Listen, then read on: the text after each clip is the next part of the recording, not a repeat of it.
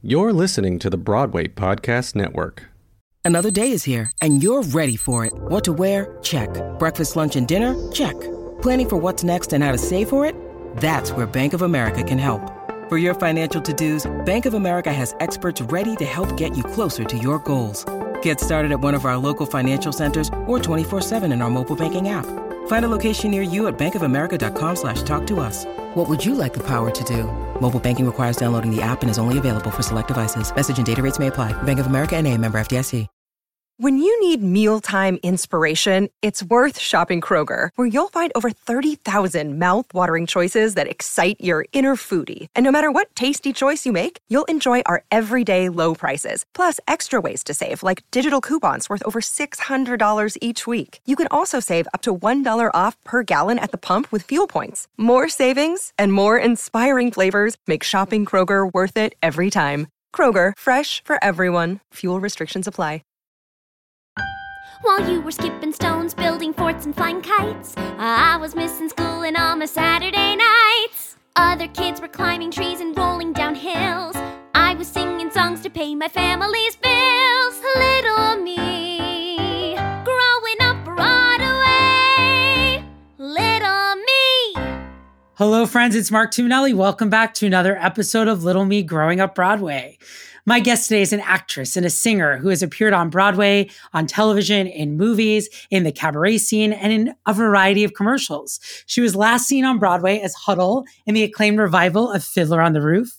She's originated roles in many musicals, including Stephen Schwartz and Charles Strauss's Rags at the Goodspeed Opera House, which we will be talking about, The Flamingo Kid at Hartford Stage, and Disney's A Hunchback of Notre Dame at La Jolla, and also Paper Mill Playhouse. She made her Broadway debut at the age of 12 in Baz Luhrmann's production of Puccini's La Boheme. On the small screen, Samantha has been seen on Mr. Mercedes, Chicago Fire, NCIS New Orleans, The Good Fight, and Elementary. And at New York City Encores, she's appeared in Little Me, and It's a Bird, It's a Plane, It's Superman. She's a graduate of the University of Michigan, which is a super fancy school. So you know she's talented. Please welcome Samantha Massell. How are you? Woo, I'm good. How are you? Thank you for being here. I'm so excited to unpack your Broadway childhood story, which I did not know. So this is. I feel like nobody knows this about me, so I'm very eager to chat about it. You're a surprise child star, and you're very sweet and not crazy. So it worked out. You did okay. Honestly, more on that later. But yes. Great. So, but you made your Broadway debut in La Boheme on Broadway, which was this big sort of remount of, normally you would see it at the opera, but it was like the Broadway version of La Boheme. But I want to hear what was happening. You were 12 then? Yeah. What was happening 12. Before 12? Great. What was happening before 12? Well, I was definitely that kid who, all I did was watch Annie and Fiddler on the Roof, those movies on repeat. My mom would have people over for dinner and I would be like, okay, everyone, pause at the appetizers. I'm going to do all of Fiddler on the Roof for you now. And everyone all of it. Yeah, just all of it. I'd be like, I'm Yenta, I'm Golda, I'm Tevye, I'm the daughters, I'm everyone. You were prepared. Yeah. And I, when I was little, teacher, I think someone in nursery school pulled my mom aside and was like, your daughter has an ear for this. You should get her into lessons. So I was in singing lessons and all sorts of different things. Where'd you grow up? So I grew up in New York City, which is kind of that's the important little tidbit that I neglected to mention. Thank you. LOL. Yeah. So I was a real New York City kid, which is, I think, always a very fascinating child. People always say stuff like that, or they'll ask me questions and they're like, what was it like growing up in New York City? And I'm like, honestly, I don't really know because I didn't grow up anywhere else. Exactly. Yeah. But I loved it. And there was obviously a lot of access to the arts, which was, as I was developing my interest and passion for music and theater and all of those things, was amazing to have. Were they taking you a lot of Broadway shows? What do you remember seeing that had a big influence on you as a kid? Yeah, my first Broadway show was The Lion King. And I remember reaching out to touch the elephant in the aisle. And then 3 weeks later, my mom took me to go see Ragtime. And I truly remember being like, what the bleep is happening in this? I was I don't know. I'm asleep. How little were you? Oh, I'm going to age myself. Oh, you're going to age yourself. I think I was 6. Like I saw both of those in a row. Ragtime certainly sailed right over my head. Yes, I imagine at 6 years old. But Lion King, who could forget it? I probably sat you and your family in your seat because I ushered you do that? Oh my God, that's so funny. This is my first job in New York City. Yeah. That's wild. I'm very old. So if you were 6, I was ushering there, which means I was old enough to work for the Disney company. Well, honey, you look great. Thank you. No, okay, so you're seeing shows. You're in, you're a kid in New York City. You're in the mix of it. I had some. I think there was like an Annie revival at the time, and I saw that, and there were kids in that. And I also remember seeing Donna Murphy and The King and I. And I remember like looking over to my mom, being like, "There are children up here. Like, why am I not here? How do I do this?" And I was starting to ask these like insane questions for a child, where I'd be like. We'd just be at dinner. I'd be like, can I have an agent? And she'd be like, where did you learn this word? Or I'd ask like, I wanted to perform on a stage, not just for parents. Okay. So my mom heard about the New York City Opera Children's Chorus, and she put me in that. So I auditioned for that, and I got in. I made a solo debut when I was a kid. Like I was in The Ballad of Baby Doe with Elizabeth Futrell. I played her daughter. And then I was also just like in Carmen and La Bohème and L'Enfant et les Sortilèges. Like I was in all of these operas, and Monday night I'd be in this, and Tuesday night I'd be in this, and Wednesday I was off. And like I was busy in that world. And my mom had heard about this child agent, Nancy Carson. Nancy Carson. If you have not listened to Nancy's episode of the Little Me podcast, give a pause here, go check out Nancy Carson, and then join us again. Because I was like, I'm going to hang up on you, Mark, and I'll call you at 40. It's a great episode, and she spills some like big old tea. So I love it. Okay, keep going. So if your mom heard about Nancy Carson. I'm skipping a part of the story. I'm so sorry. Okay. So I was like doing some of this like New York City opera stuff, and like I liked it, but like I really wanted to do musicals. And I used to take this like some sort of like musical theater acting class at the Ripley Greer on 72nd Street, which is like this creepy old building. And there was one day where I was like I must have been like 8, maybe I was 9. And I was like supposed to go up to my class, and I got up to like the main floor, and I heard all of these songs from Annie, and like a moth to a flame. I just like was like, what is happening? And I walked in, and there were all of these kids auditioning for the ABC Annie remake. And I saw that they had written their names down on a sheet. So I just sat down, picked up the sheet, wrote my name on it, and deposited it. Like the audacity, like I must have been so fearless. My mom literally was like, Samantha, you have a class, like you need to go upstairs. And I was like, I'm auditioning for Annie. Like you're out of your mind. Like, oh my God. Did they like call you in? Did you go in the room? Did it all happen? Go through like all of these people, hours pass by. Every girl in New York City who has an appointment has gone. And finally the casting director walks out of the room like with her briefcase, like her day is over. And there's this little kid with red glasses being like, it's my turn. And she looks at my mother with like, and she's just like so annoyed. And she was like, oh God, do you have a headshot? And my mom's like, no. She's like, do you have a resume? And I'm like, I don't know what that is. And my mom just goes, I'm so sorry. She doesn't even have an appointment. And she was like, I couldn't have kept her from this room. Like if, anyway. So the woman just goes, well, does she know the songs from Annie? My mom went, yes. That we know. That we know. So this woman brings me in, and she kept me in for 45 minutes, and I sang through like the whole score of Annie. Nothing ever happened with us, by the way. Yeah. And then she comes out and she looks at my mother like my mom is a criminal. And she went, you have to get this kid an agent. And she walks away. Do you remember who that casting director was? No, I actually should totally look that up and be like, do you remember this child? I don't remember who cast that. I'll ask Alicia Morton. I feel like it was the Telsey office, but maybe I'm wrong. I don't think it was Telsey. This is like a classic childhood story for me. And then basically my mom, I was like doing some opera stuff at the time, and my mom had heard about Nancy Carson. And my mother called Nancy and was like, look, all of these kids end up on drugs. I don't want my kid to do this. And Nancy was like, okay. Clearly, Nancy probably loved that. Well, yeah. Because it was so coming from me. Like my mom called her and was like, give me 100 reasons not to do this. And Nancy was like, come have a meeting.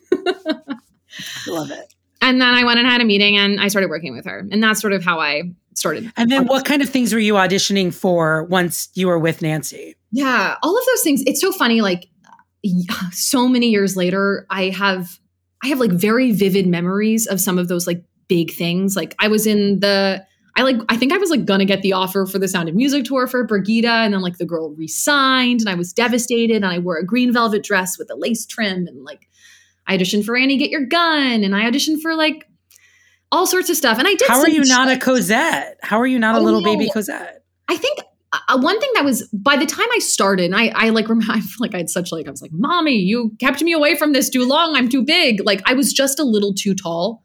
Mm-hmm. Like I started a little too late and I wasn't one of those kids, which was like such a thing with all these child actors who like was 12 but looked like they were 6. Like I was 12 and I looked like I was 12. Talk to me about how La Boheme came to you, because that must have felt like I'm an opera kid and now there's going to be this opera on Broadway, which is the dream. Pretty much. Yeah. So I had done this off-Broadway show, and that was, I guess, a year before La Boheme. There's also like, there was this one day in that off-Broadway show where I was like playing a twin of this other girl, and like she couldn't get across the bridge, and I played both parts. Like all of these like bizarre, crazy stories that are just like a little notch in your belt. Just weird things only theater kids do. Only theater kids do. Yeah. Yeah.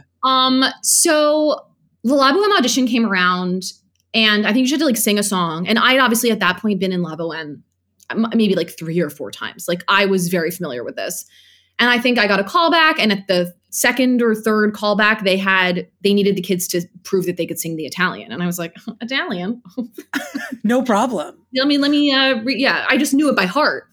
So I was a very easy, an easy sell. And then this is also like a great story.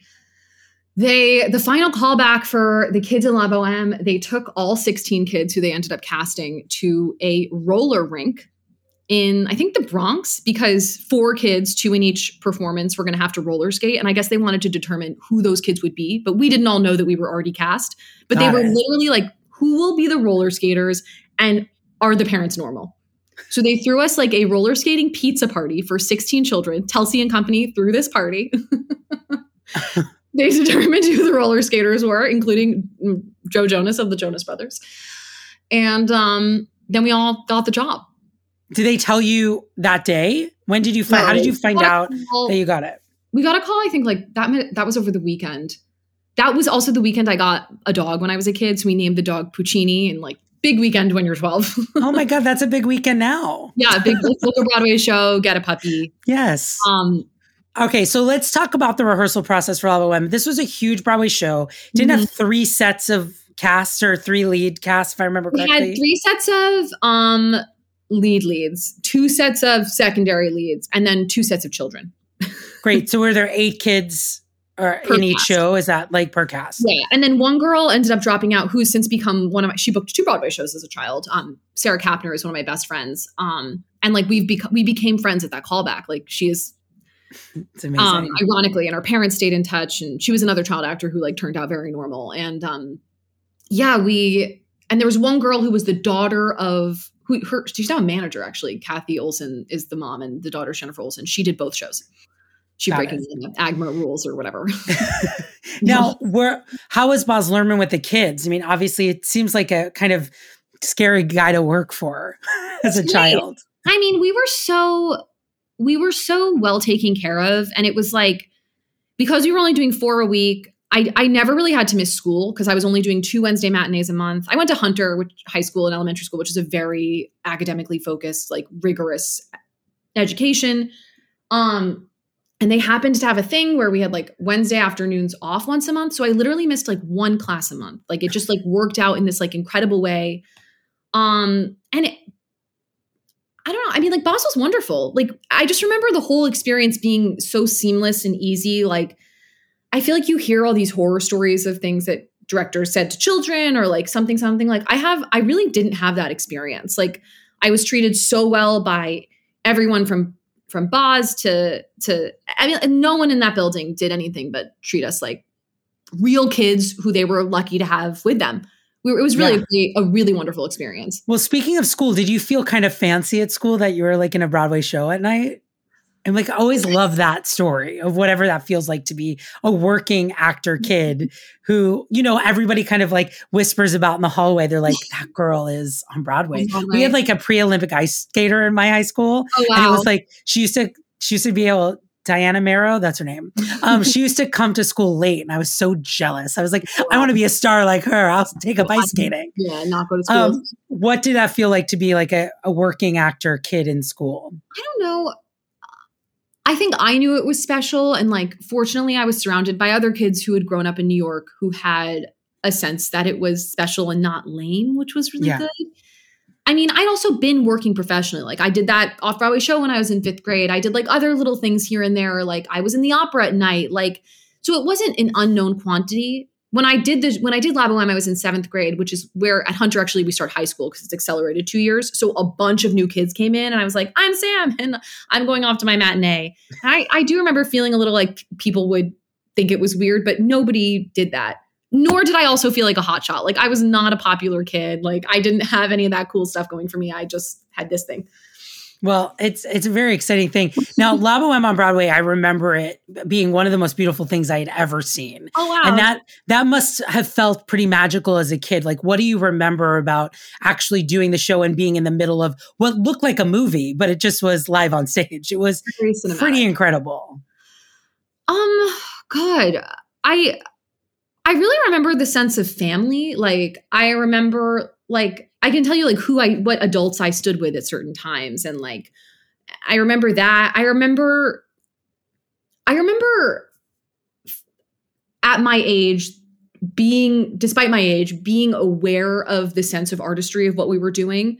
Like we all came on at the top of Act 2 and we like milled around and then like the music started and we all froze. Like there was like a thing, like it felt like we were like, and now we do the theater, which was sort of like a heightened, cool thing that I was aware of as a child. One thing I always say is I had to throw a basketball in this show. That's like how like the Act 2 opened, was like the movement started again and I threw a basketball to one principal and he threw it to another principal and they threw it back to me. And over 8 months, this complete sports failure did not drop the ball once. Oh my God, congratulations. That's something I definitely remember is I was like, look, I do sports too. I'm so amazed. I'm such a sporty girl. Now, when there were 2 casts of kids, you guys, they made a cast recording and there also was like opening night. How did they decide who was doing, did you get to do opening? I got to do opening and closing. So oh my God. Definitely, we called ourselves the Law Cast and the Beau Cast. So I was in the Law Cast, and the Law Cast did opening and closing. And first, now did the Beau Cast? Were they annoyed about that? No, I really think there was something about this group of kids and parents. Is that for most people in this room, it was their first Broadway show. It was like Joe Jonas's first Broadway show, and while Nick had been in like 85, Nick had a longer resume than anyone. I got to get him on this. Let me write that down. Honestly, Nick Jonas. We should get Joe too. I mean, like. Yeah, there was like Joe Jonas. Good luck. There really was a very normal group of kids. And I had like grown up going to dance classes with all the little kids who were in Annie Get Your Gun and Annie and all of these things. And I was so painfully jealous of them. And I also knew the moms were nuts. Like the kids were tuned up and the moms were crazy. And like my mom was never like that. And in that group of kids I was in, like, we didn't have that. So there wasn't that heightened sense of like competition. Like I remember I came back for closing. I missed the last like 4 or 5 shows because I wanted to go to camp. Like that's how normal I was. Like, oh, that's very sweet. I'm going to go to camp. I'll come back for closing. And the girl who had my track in the other show like did it. And then I did closing. Like there wasn't a lot of like the drama that normally accompanies being a Broadway kid. And it was so easy to be like, I'm not doing this one. Like, or like Allison, like if she needed to go to a school dance or something, like I would do her show and she like, we would swap in and out. Like it really was like, I said this before, like we hear all these horror stories of what these kids endure with the mothers. Like I can tell you stories of close friends of mine who really like endured some crap. I think the mom stuff, if anyone is interested in my opinion, happens because parents don't have anywhere to go. 90% of the moms that are doing this job of being a stage mom are coming in from Westchester, New Jersey, Long Island, Philly, whatever, and they're driving in. They're waiting for their kid to finish their show and then they're driving back or whatever it is. And so they have like 5 hours sometimes to just sit and do nothing and that I think sometimes causes some of the drama that is happening backstage at Broadway shows. So I say they should put the moms in the shows too. Like just throw them in.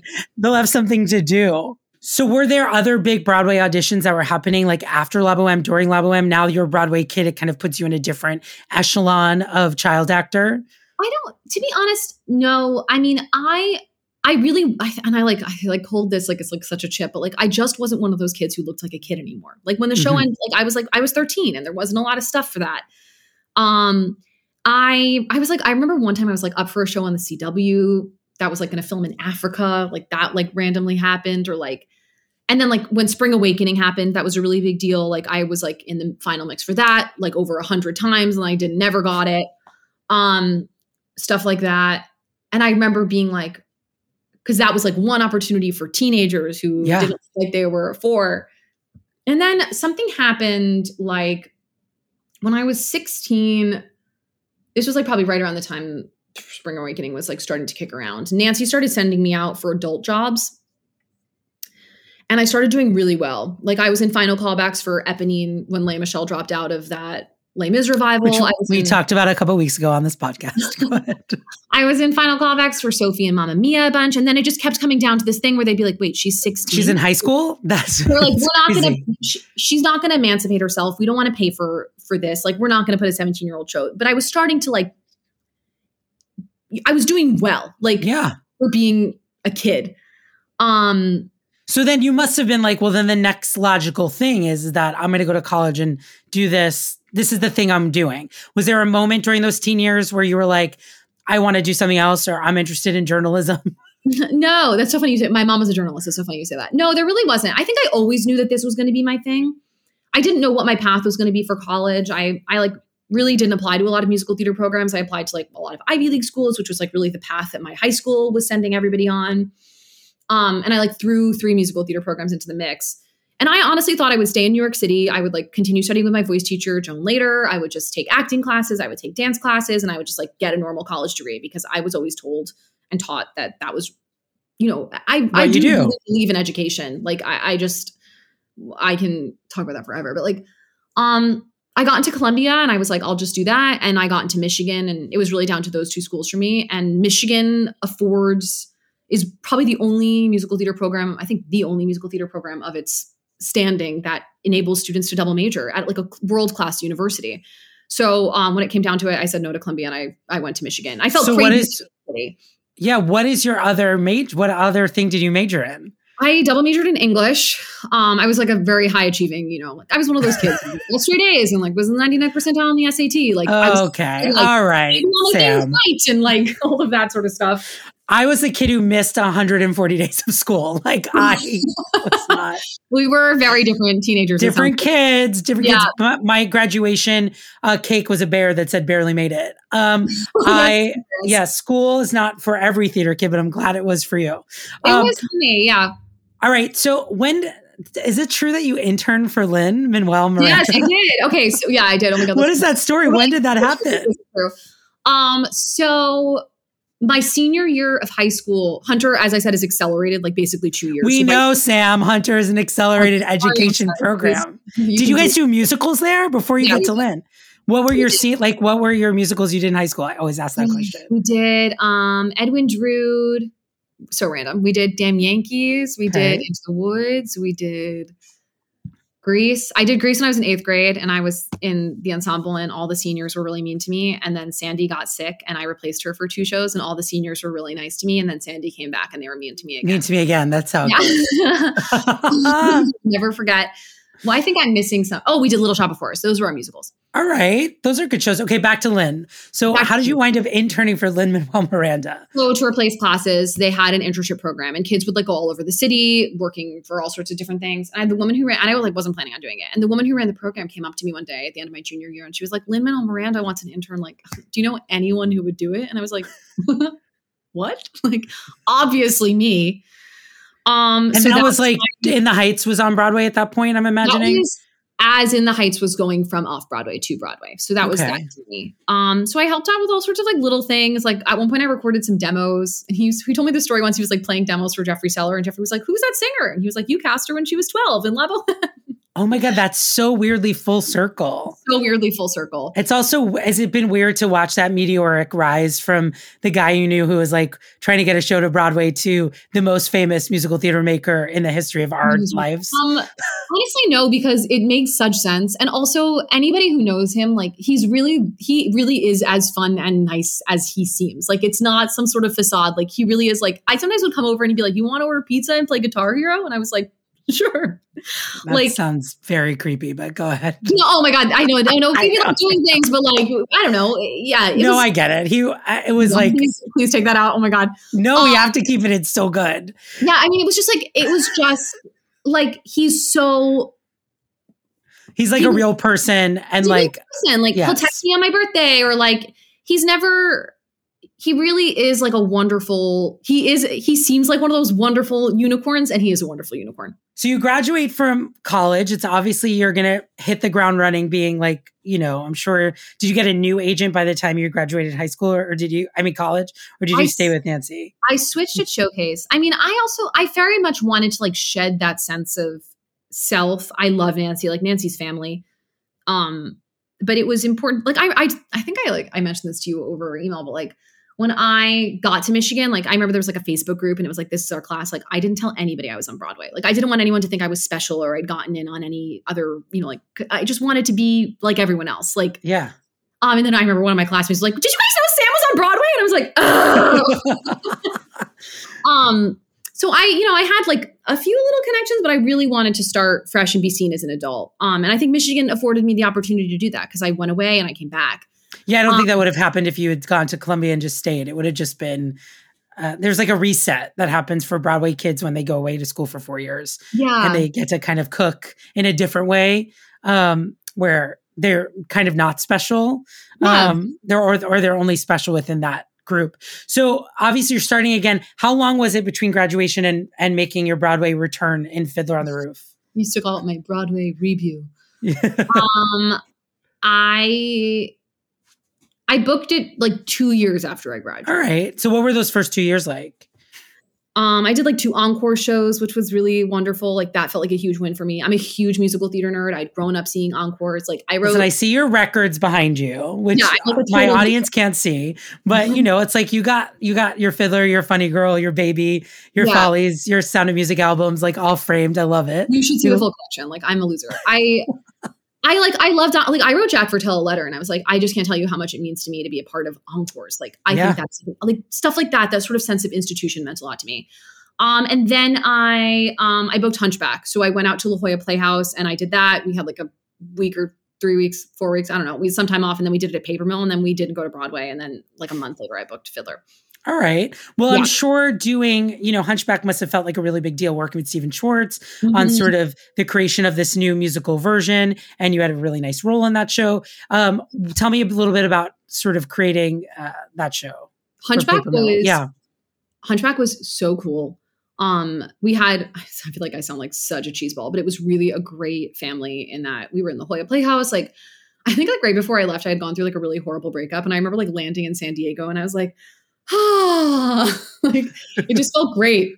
I loved the show. I loved the music. Being in the room with Alan Menken and Stephen Schwartz, it's like that's really an unbeatable duo. I was there with one of my best friends from college. Nora Menken was in the show with me, and they like miraculously like placed our apartments next to each other. So we were just like we had a ball.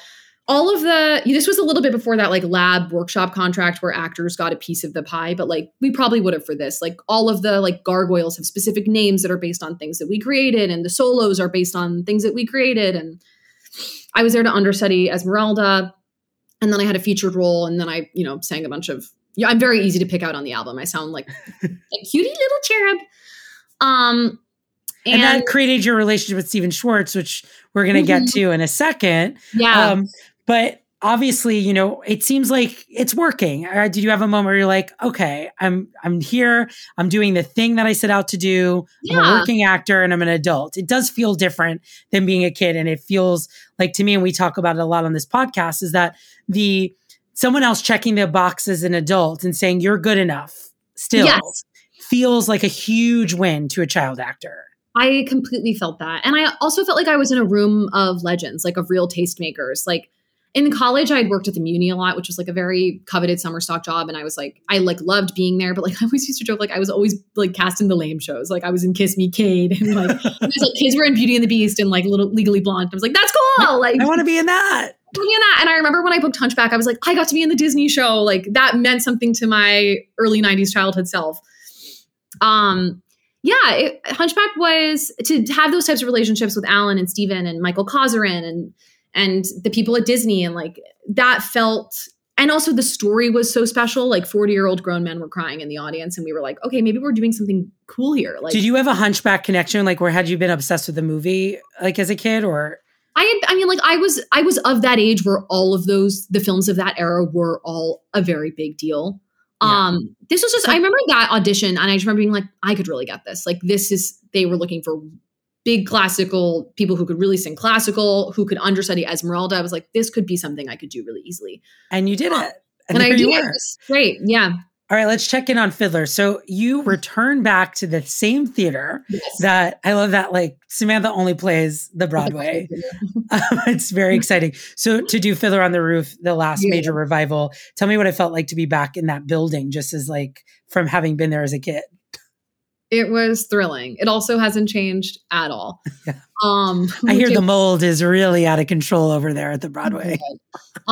We were also, because of the way like dressing rooms shaked out, I was also on the same floor that I had been in as a child. So like I had signed at the bottom of a dresser, and like that was still there, and like you could find it, and that was kind of cool. It was amazing. I mean, to be a part of a show that iconic, that's like such a jewel box thing, as a Jewish American woman who grew up with this piece of theater culture, like so ingrained in my bloodstream. Yeah. It doesn't make sense, but you know what I mean? Like this, it really felt like, I just felt it was amazing. And it was also one of your two childhood obsession shows. So yes, it must have felt like a very big moment. It was a very big moment. Yeah. It's another one of those things. Like I remember when they announced that this was happening, I was like, oh my God, if I'm not in this, I will die. And it was like the audition process. Like I went in and like I was told I was probably going to get a call back, but it took like 2 months. And apparently at one point they were like exploring using actual teenagers. And I just remember being like, this is not fair. Okay. I aged out of this, and now you're doing this backwards thing. And like, whoa. And then I had a final callback, and they had like 15 women there for all three. And then 2 days later, they brought in 4 women for the final 3. And it was me, Melanie, and Al, and another woman for Seidel. And we did. And how did they tell you got it? We did like a quick mix and match. It was like me, Al, and Melanie, and then me, Melanie, and the other woman. So like Melanie and I were like, did we get it? Yeah. And then at one point they had the other woman who was up for Seidel like sing the Hodel song. So I think they were going to offer her a cover. And she turned it down.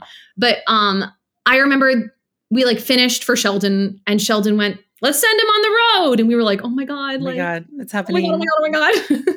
And then I got a call from my agents that afternoon, and they were like, you're not going to know. It was a Friday. They were like, you're not going to know until the end of the weekend. So just like go have a nice night. And I was like, ugh. I can't have a nice night until I know. Nice night.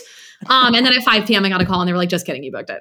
Oh my God. That must have felt so magical. It was very fun. Who's the first person you call when something like that happens?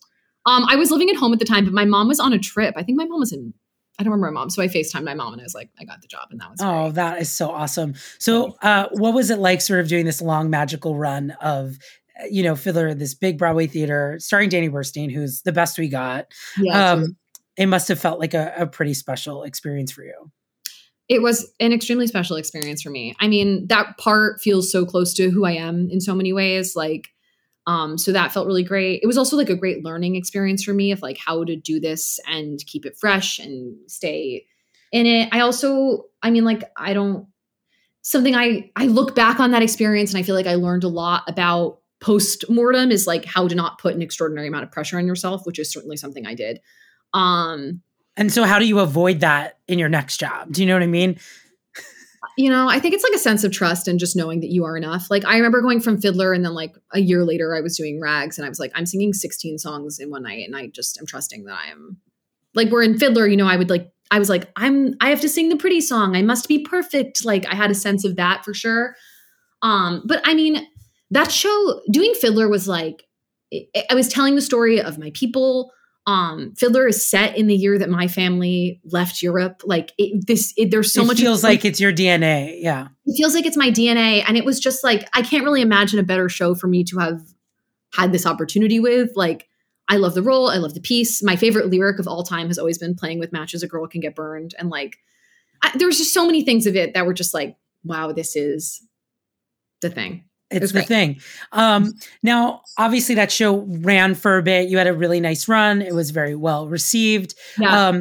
What is like the hard thing about trying to, keep up this like 8-show week in a show that people care a lot about? I imagine there is the dark side of Fabulous. How hard is it to kind of keep that going in a 3-hour musical that feels very heavy at times? And yeah, that's a really great question. I mean, the dark side of Fabulous also was just like, and I think a lot of probably young women will say this about like the first time they had like a big crack at something, is they felt an enormous amount of pressure to like be the best, and like not the best in the company, but like be your best and like sound perfect and like have all those things. And I didn't quite know the middle ground of like how to live to prepare for the show, but also not live like a nun. Like, I just felt like I had to like do all the things and take all the vitamins and like be perfect. And like, I don't even know what that means, but like, that is like an anxiety I definitely had. That's just youth. That's just maybe. Like, yeah. I definitely started to learn that like my show would sort of like adjust every 2 weeks. Like I would discover something new, which sort of kept things interesting. The show though, I mean, I'd be lying if, I mean, every actor will say this to you. Like, there are certainly nights where you're just like, oh, not tonight. Like, I'm so tired. We've done 10 in a row. And like, all I want is to get matzo ball soup at the diner. But like, the show is just so beautiful that like any moment you sort of have like that dissipates. You kind of get to wash it away. I want to jump to sort of this next really big moment for you, which was Rags, which was a Broadway disaster originally. Mm-hmm. And you were involved in kind of recreating the lead role, which might as well be Fiddler Part 2 if you're unfamiliar with Rags. And, this sort of new version of Rags that was workshopped and then presented at Goodspeed. And then everyone thought maybe it'd be coming in right away. So I just want to talk a little bit about that process and what it was like to sort of dive into a show that has never historically worked. Yeah. Honestly, so fascinating. I had, one thing I'll say as I preface this story is that like, if any young actors are listening to this, like 2 pieces of advice are like help other actors, 1, and 2, the only person no one is going to advocate for you better than you. Those are like 2 pieces of advice. I did a concert with Emily Paget. And afterwards she was like, this is so random, but give me your contact information. And I think they were engaged at the time. Josh Young mm-hmm. he was like, he's doing this reading of this thing. He was like, they're looking for someone to replace Jessie Mueller, who had done it at Roundabout when it was at that time it was just like a little bit edited, not the type of version of the show we did. She's not available. They need someone for this Rags reading. And I was like, sure. And I gave my info, and she forwarded it on to the producer, and nothing ever happened. But that was just like, someone just extended me a hand. And I never forget that, because I think it's important that we do nice things like that. Anyway, I was like in a lesson with Joan later, and like, for some reason, like she pulled out the song Rags, and she was like, I mentioned that I heard of this reading, and she was like, you should email Steven. And I was like, no, I can't. Like, I'm afraid. Even though like Steven had been nothing, like there's a huge solo I sing in Hunchback that like was supposed to be with the choir. And at one point he was like, give it to Sam. And like, that's like my big thing on the album is like, I sing this Latin thing. Like he was like an advocate for me in that room. And I emailed him and I was like, hi, Steven. I hear you're doing this. I was like, I think I might be very right for this job, for this role. I never do this. Here is my resume and headshot. I'm with these people. And he was like, I think you're very right for this too. Thank you so much for emailing me. He was like, you put this idea in my mind. And he set me up with an appointment. And it was for Rebecca, because in their version that they call it revisal, they had aged down the role like 20 years. Or I guess like 10 years. I don't know. But yeah. She was supposed to be in her late 20s. And I was like, Rebecca, wow. And Rebecca in the revisal also sings the title song. Mm-hmm. because it's been very rewritten. Oh, I know. I saw it in London. Oh, God, love to talk about that. I'm happy to. It was maybe one of the worst things I've ever seen in my whole life, but that's aside. I love Rags. I was in it as a kid. I was in the Long Island premiere of Rags. Don't ask for my autograph too quickly, but it was really a magical experience for me as a kid. And I feel like people who have done Rags have that same experience every time, that it's just like, it feels really special to be in. And maybe it's because it's this broken piece of art. I don't know. It's like you're a part of like a cult, like you're part of like the weird, like niche theater history thing. Like I feel like it would feel the same as like being in Carrie. Yeah, so I went in and then they kept 3 of us to sing for Charles and Stephen. And then I got the job for the reading and they made me like do the reading. And then they were like, do you want to come do this thing at Goodspeed? And when I say the show was brand new, I mean like if you were familiar with the Broadway cast recording, you would be very surprised. Like there was a moment like when we were at Goodspeed, like Stephen wrote me a new song. Like Stephen always said like, because people had always for years been like, let's try the Rags again. And Stephen, they would like, he calls it rearranging the deck chairs. He'd be like, I'll put this number here and this number here. And when Goodspeed reached out about working on this, I guess he was like, I'm happy to do it, but I do not want to rearrange the deck chairs. I want to rebuild the boat. Yeah. So we did it at Goodspeed, and that girl who dropped out of La Boheme, they were like looking for someone to play Bella, and I was like, "You got to hire Sarah Kapner," and we taped her, and she ended up getting it. So we did the show together. And actually, oh my God, that's so cool! That's a great story. Like crazy. I was like, I emailed the casting director of La Boheme, who's still at Telsey, and I was like, "You don't remember this, but like you cast both of us. She dropped out when we were children, and now we're best friends, and we're doing another show together." And I sent her a picture, and she was like, "Oh my God." It seems like in the last couple of years, you've been doing a lot of film and TV stuff, and it feels like maybe your career is moving in that way. Is that like on purpose? Is that because of, COVID? Is that because, tell me where we're going, Sam? Yeah. Honestly, like when I think about what I want to be doing, and this is, lofty, it's like, I just really want to be a working actor. Like I want to work. I love working on television. I've worked very hard to like flex that muscle. Like that was like a big thing for me to I mean, like after Rags, like I feel like I came back, or maybe before Rags, like I just started like, I was like taking every class and like and like really getting in. And that's when I just started having the bookings happen. But I just wasn't practicing that because that wasn't something I was taught. And it really is very different. I really want to do that. And I really like, and the Rags experience taught me this, like, I really like having a seat at the table. Like doing Flamingo Kid. Like I want to be out of town crafting roles and being a part of the development of a show. That to me is what's very exciting. Yeah. It's not to say like, I obviously like I'm a huge revival freak. Like I would love to be in some big thing like that. But like, I really do. I love that experience. I love it. You are such a delight. Is there anything coming up that's next for you that you're excited about? Is there a concert? I've seen you at 54 Below. You're a wonderful concert artist. You have such a gorgeous voice. Thanks. Are you working on anything like that? Is there anything coming up for you that we can plug here? Sort of. So speaking of like wanting to have a seat at the table, I'm going to plug my friend's show. My friend, one of my best friends, she's the winner of this year's Billy Burke Ziegfeld Award. She's a musical theater composer, and she's written an extraordinary piece of theater called Double Helix, which we just were able to do a reading of, and I think it's going to have some big legs. But Double Helix tells the story of Rosalind Franklin. Do you know about this? No. Oh my God, this is when I tell you, you're literally going to be like, okay, listen in, pump up the volume, listeners. So at the end of World War II, there was like a big, like I'm going to call it like an arms race among scientific institutions around the world to discover the structure of DNA, which is considered the greatest scientific discovery of our time, period, like end of sentence. And this young woman, Rosalind Franklin, was an X-ray crystallographer, which it's going to take me too long to explain, but she's a big science lady. And she was in a man's world, and she was brought to King's College in London to work on deoxyribose nucleic acid, DNA. And basically she was treated horribly by her male colleagues. And like, she was just like a woman who just like wanted to do her work. And she takes a photo called Photograph 51, and it shows the structure to be a helix. And her lab partner takes it and gives it to Watson and Crick, and they go on to win the Nobel Prize, and she never finds out.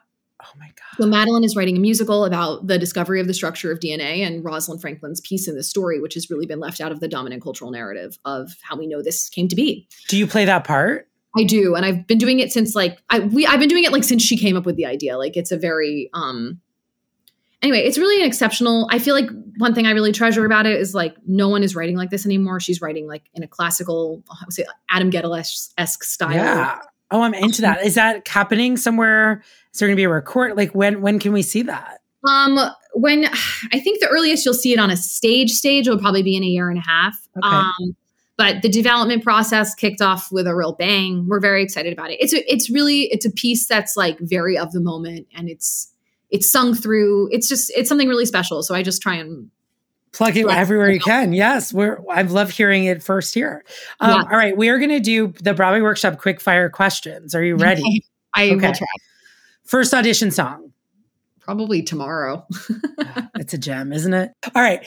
Do people ever confuse you or call you Samantha Micelli, Alyssa Milano's character on Who's the Boss?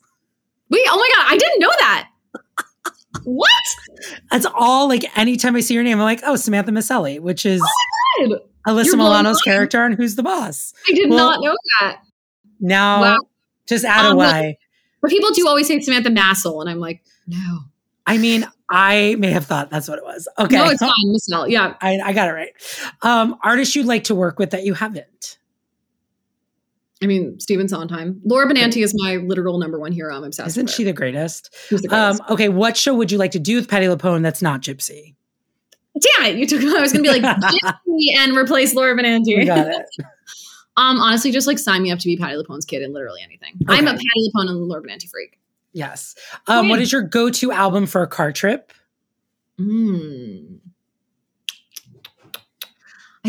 Honestly, my mom and I feel like we always used to listen to the Into the Woods with Laura Benanti, and I would sing all the parts. And now my boyfriend, he's like, listen to NFL radio, and I'm like, please, dear God. Can you name 2 Real Housewives?